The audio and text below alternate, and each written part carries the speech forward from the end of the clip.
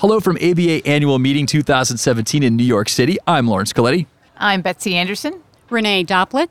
Lee DeHines. Richard Field. And we're on the road with Legal Talk Network.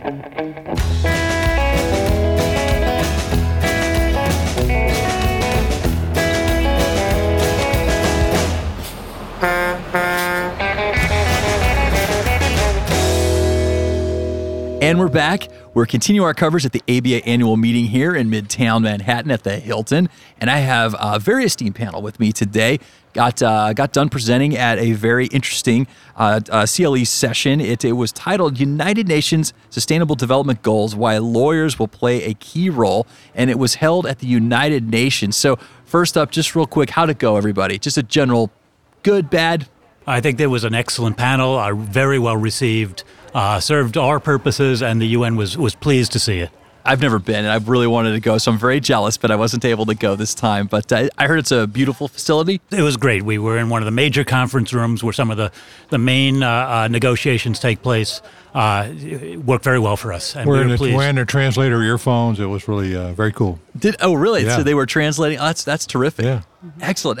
Well, before we get into sustainable development goals, and I understand that this is a topic of growing importance, I wanted to just get your bios, let our listeners know who you are, where you work, what do you do, and we'll start with Betsy. Sure. I'm Betsy Anderson. I'm the director of the American Bar Association's Rule of Law Initiative, which is the ABA's global legal development project, working in about 50 countries around the world to advance the rule of law. And real quick, just a real quick follow-up, that rule of law means, and this was new to me today, so... Well, the rule of law is complex, should be almost instinctive to lawyers what it is. It is a system of laws that are clear and fair, enforced by a judiciary that is independent and advanced by an independent legal profession, and ensures access to justice for all citizens, maybe especially marginalized citizens. All right. Renee. Renee Doplick. I'm an international lawyer located in Washington, D.C. I serve on the ABA delegation as one of the representatives to the United Nations. Lee. I'm Lee DeHines. I'm a retired environmental lawyer from Atlanta, Georgia. It's my 43rd year practicing environmental law. I'm a former chair of the ABA section of Environment, Energy, and Resources, and for 2 years chaired the ABA President's Task Force on Sustainable Development, looking at ways that we could educate lawyers and make them understand what sustainable development is all about. And last but not least, Richard. Hi, I'm Richard Field, a lawyer in private practice. I'm coming out of New Jersey, very active in science and technology issues. I had chaired that section in the ABA. And international issues, I'm very active at the United Nations, served in a number of capacities through the ABA and otherwise, and I'm spearheading, taking up Lee's work in sustainable development. We'll be working together in how to pull the ABA together and understand sustainable development goals and help the UN in its efforts.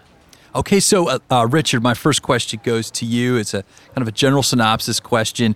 United Nations Sustainable Development Goals, why lawyers will play a key role. Can you give us the 50,000 foot? The United Nations, ending in 2015, all the countries of the world in the United Nations agreed on an action plan for the year 2030.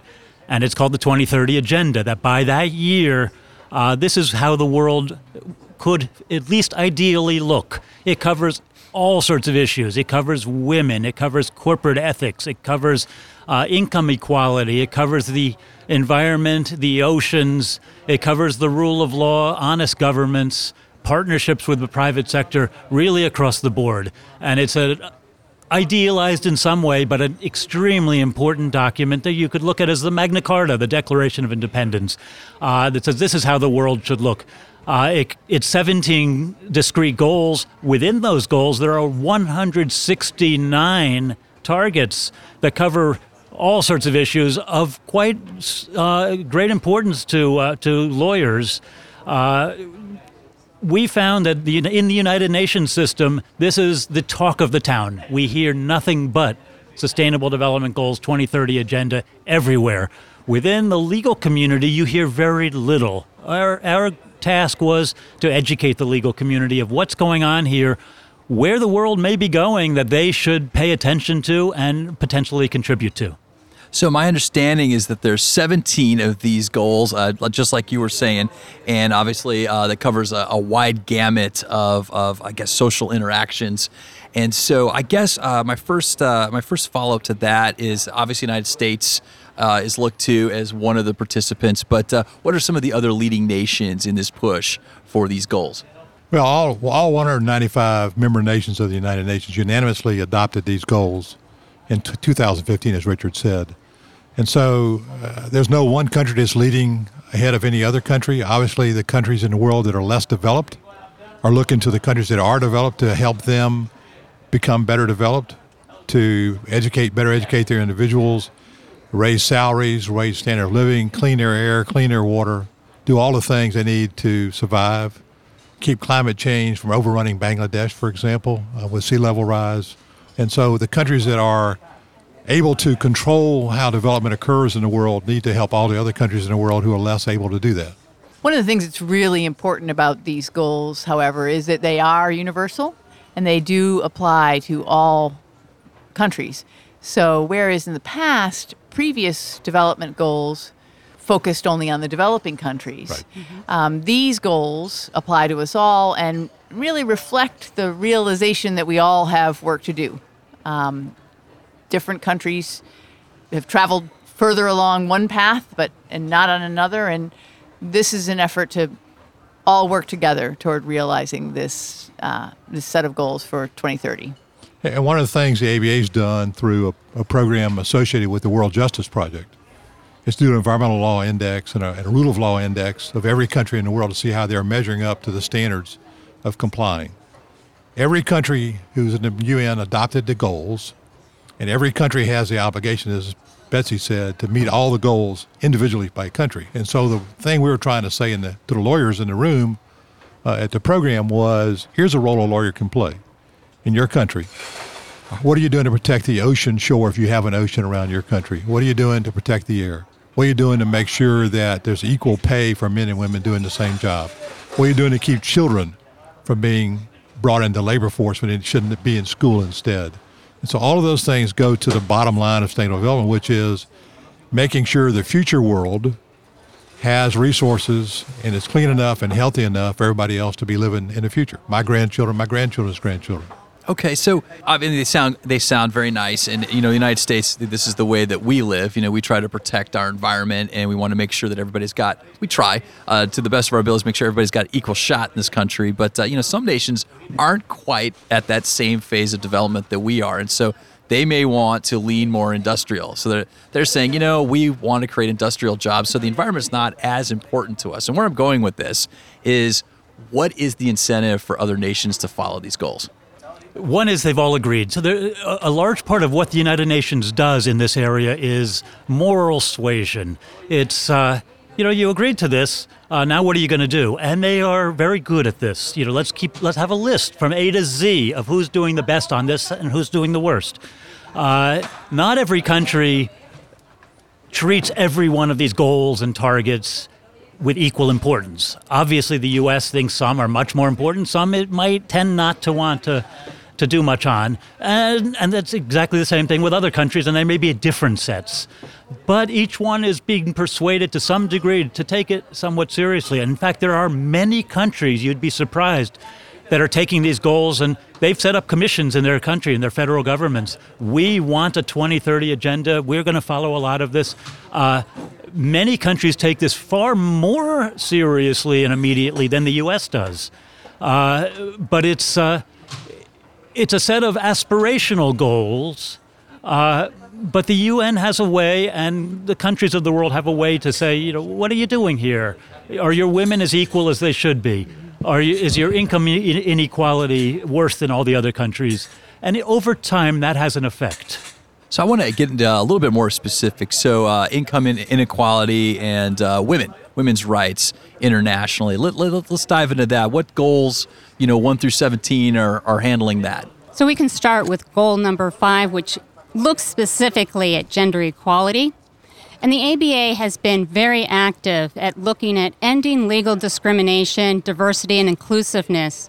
One of its international projects is one that empowers women's rights. It's called Empower.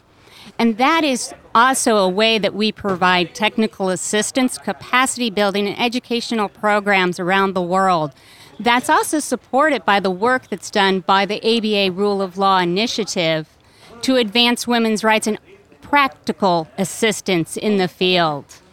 Well, and another example along the same lines is Goal 8, which talks about let's put an end to slavery, labor trafficking, child labor. So if you are, for example, I talked in the conference about the fact that Apple, Microsoft, Verizon all have supplier codes. They don't want any product, any part of the products that they sell to the public to have child labor involved, to have forced labor involved, to have labor trafficking involved, to have people being not paid a living wage, to have living in squalor when they're making the product that you and I are using today in our nice life here in the United States.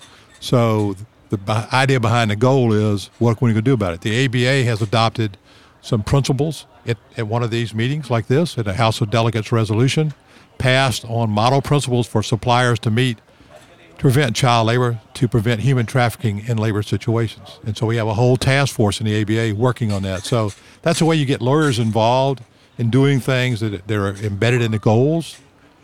And you come back around and say, okay, we've done work to educate the lawyers, but we're never done until everybody's got a healthy life, clean air to breathe, clean water to drink, and a roof over their heads. There was the goal on poverty you mentioned. That's 1.1. That's their number, their first one in their list.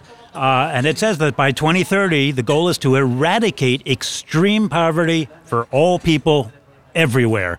And they measure that by people living on less than $1.25 a day. Now, you may think, well, that's impossible to eliminate that. But in the year 2000, they had a goal for the year 2015 in a previous set of smaller goals, which was to cut in half the number of people who lived in extreme poverty. And they accomplished that. And part of the reason they accomplished it is China had such a great economic boom that it alone allowed more than half the people in the world to move above that $1.25 a day poverty line. And this is an ambitious goal, but China is extremely proud that it had that role in it. And I think countries of the world will be proud as well that if they can accomplish this. But it's a not an easy goal, and there's a number of others along that line in that goal number one, which is eliminating poverty to some degree. And if I can just focus on the goal that perhaps is most interesting to lawyers is Goal 16, which is the goal that's focused on peace and justice. And within Goal 16, there are a number of targets that might be particularly relevant to women and to realizing women's rights. So 16.1 is to significantly reduce all forms of violence and related deaths everywhere. And so that, of course, can be a vehicle for us to address violence against women. Similarly, 16.3 includes access to justice. In many places around the world, women have a particular difficult time accessing the legal system. And so that goal is an opportunity for us, lawyers and others, to think about how to address those barriers to justice for women. And may I suggest, especially to younger lawyers who may be listening, these goals are very encompassing. They sweep across all sorts of areas that may be of interest and expertise to you. But they are a vision that will affect jobs in the future. If you want to get a job in law, look at this. This may be many new areas of where law will open up and provide new opportunities for you. It's not a guarantee that the world will go in this direction, but boy, it's the most comprehensive, consistent vision of the future for 15 years from now, and it's one that if you're looking to get into the workforce, if you're in the workforce and looking, there's a lot of people who are focused on this. There's a lot of money. There's foundations, there's universities, there's countries, private sector, non-governmental organizations, civil society. Lots of people are focused on these, and if you're looking for work, these kinds of goals are a place for you to look and to get your mind going. I suggest that it's a excellent opportunity for the future. Yeah, I spoke at the conference yesterday to an individual who is the president of the European Association of Corporate Counsel, which means every general counsel of every major corporation through the entirety of Europe are focusing on sustainable development goals and how it affects their business. And he and I then talked about a project they're probably going to do, which is to look at supply chain. How do they make their products? How do they ensure that everything is treated well along the way? The people treated well, the environment's treated well, they're properly priced their product. And that's something business is concerned about. You asked a question earlier. This is not a homework project for all 195 countries. Go away and come back by 2030 and tell me how you did. The UN has all kinds of metrics in place. They have a conference every other year to see how people are doing, how you measure it, how can we give you help, finance, technology, computers, everything you need to do this right. The UN is trying to help them do it. They're not going to do it for you, but they'll help you do it. So I'm curious that when you said metrics, my ears perked up. So I just, in terms of metrics, we start, you talk about goals, setting goals to get closer, but what are some of the more meaningful metrics that we can share with the audience today in terms of these sustainable goals, sustainable development goals? Well, how clean is the air? How clean is the water? How many women have a job? What is the wages paid to women versus paid to men? How many jobs there are in a country where people have been educated? How many people go to school and go beyond elementary school? All the things that you measure, the more you're educated, the better you understand what needs to be done to make your country a better place to live. You can then aspire perhaps even to be a lawyer and help people in your country then get to court and get their rights protected. So you measure all those kinds of things that are sort of, what's the problem in society? How do we measure where you are now? And where do you go from there? Like Richard talked about a living wage, a certain amount of money. How many people make this much money? How do you measure in the future? So all those kind of things that measure success from an economic and scientific standpoint. And I'll say for those who care about this, the United Nations took that question extremely seriously. And we mentioned 2 layers here, the 17 goals and the 169 targets that were under these goals. But in fact, there's a 3rd layer. Indicators, and indicators are exactly that. The UN has a United Nations Statistical Commission, which was tasked to come up with a way to measure every one of those 169 goals. And there actually are now more than 169 indicators. Many of them were contentious. How do you measure if a country has honest courts? Do you just talk to dissidents, or is that too subjective? Is there an objective way to do it? These were hard questions, and the Statistical Commission, with input from a lot of others, including some ABA offshoots, worked to come up with statistics for how to measure it, and you will be seeing a lot of that in the future. This country is number 1 on this goal, this target. This country is number 179 on this. And next year, maybe it'll be different. They moved up 5, but they've taken it very seriously, and they're quite interesting. And the reason they took it seriously is because the country who might be listed as number 179 may be disappointed that they are there. And it hurts their reputation internationally. They can't attract business. People don't want to travel there to do tourism. And so how do you get your number up so it become a more attractive place? Excellent. Well, wow, you guys have given our audience quite a bit to think about here. And so we're running short on time, but I did want to ask one more question. And that's for some contact information. If our listeners, they want to get involved, Richard, you're so passionate about it, and they want to get involved, how can they find you and reach out? So, Richard, why don't we start with you? Well, you're welcome to email me. And my email is field, F-I-E-L-D, at pipeline.com. And Lee? For me, go to my Twitter, hashtag Laddie, L-A-D-D-Y, the number 3, Laddie3. Excellent. And Renee? You can find me on Twitter at Doplick. And you can find me, Betsy Anderson, at the American Bar Association Rule of Law Initiative, abaroli.org, or on Twitter at Anderson, A-N-D-E-R-S-E-N, Betsy, B-E-T-S-Y. Terrific. Well, we've reached the end of the road for this episode, but I want to thank our guests for joining us and our listeners for tuning in. And if you like what you heard today, please find us and rate us in Apple Podcasts. We'll see you next time for another episode of On the Road with Legal Talk Network. If you'd like more information about what you've heard today, please visit LegalTalkNetwork.com.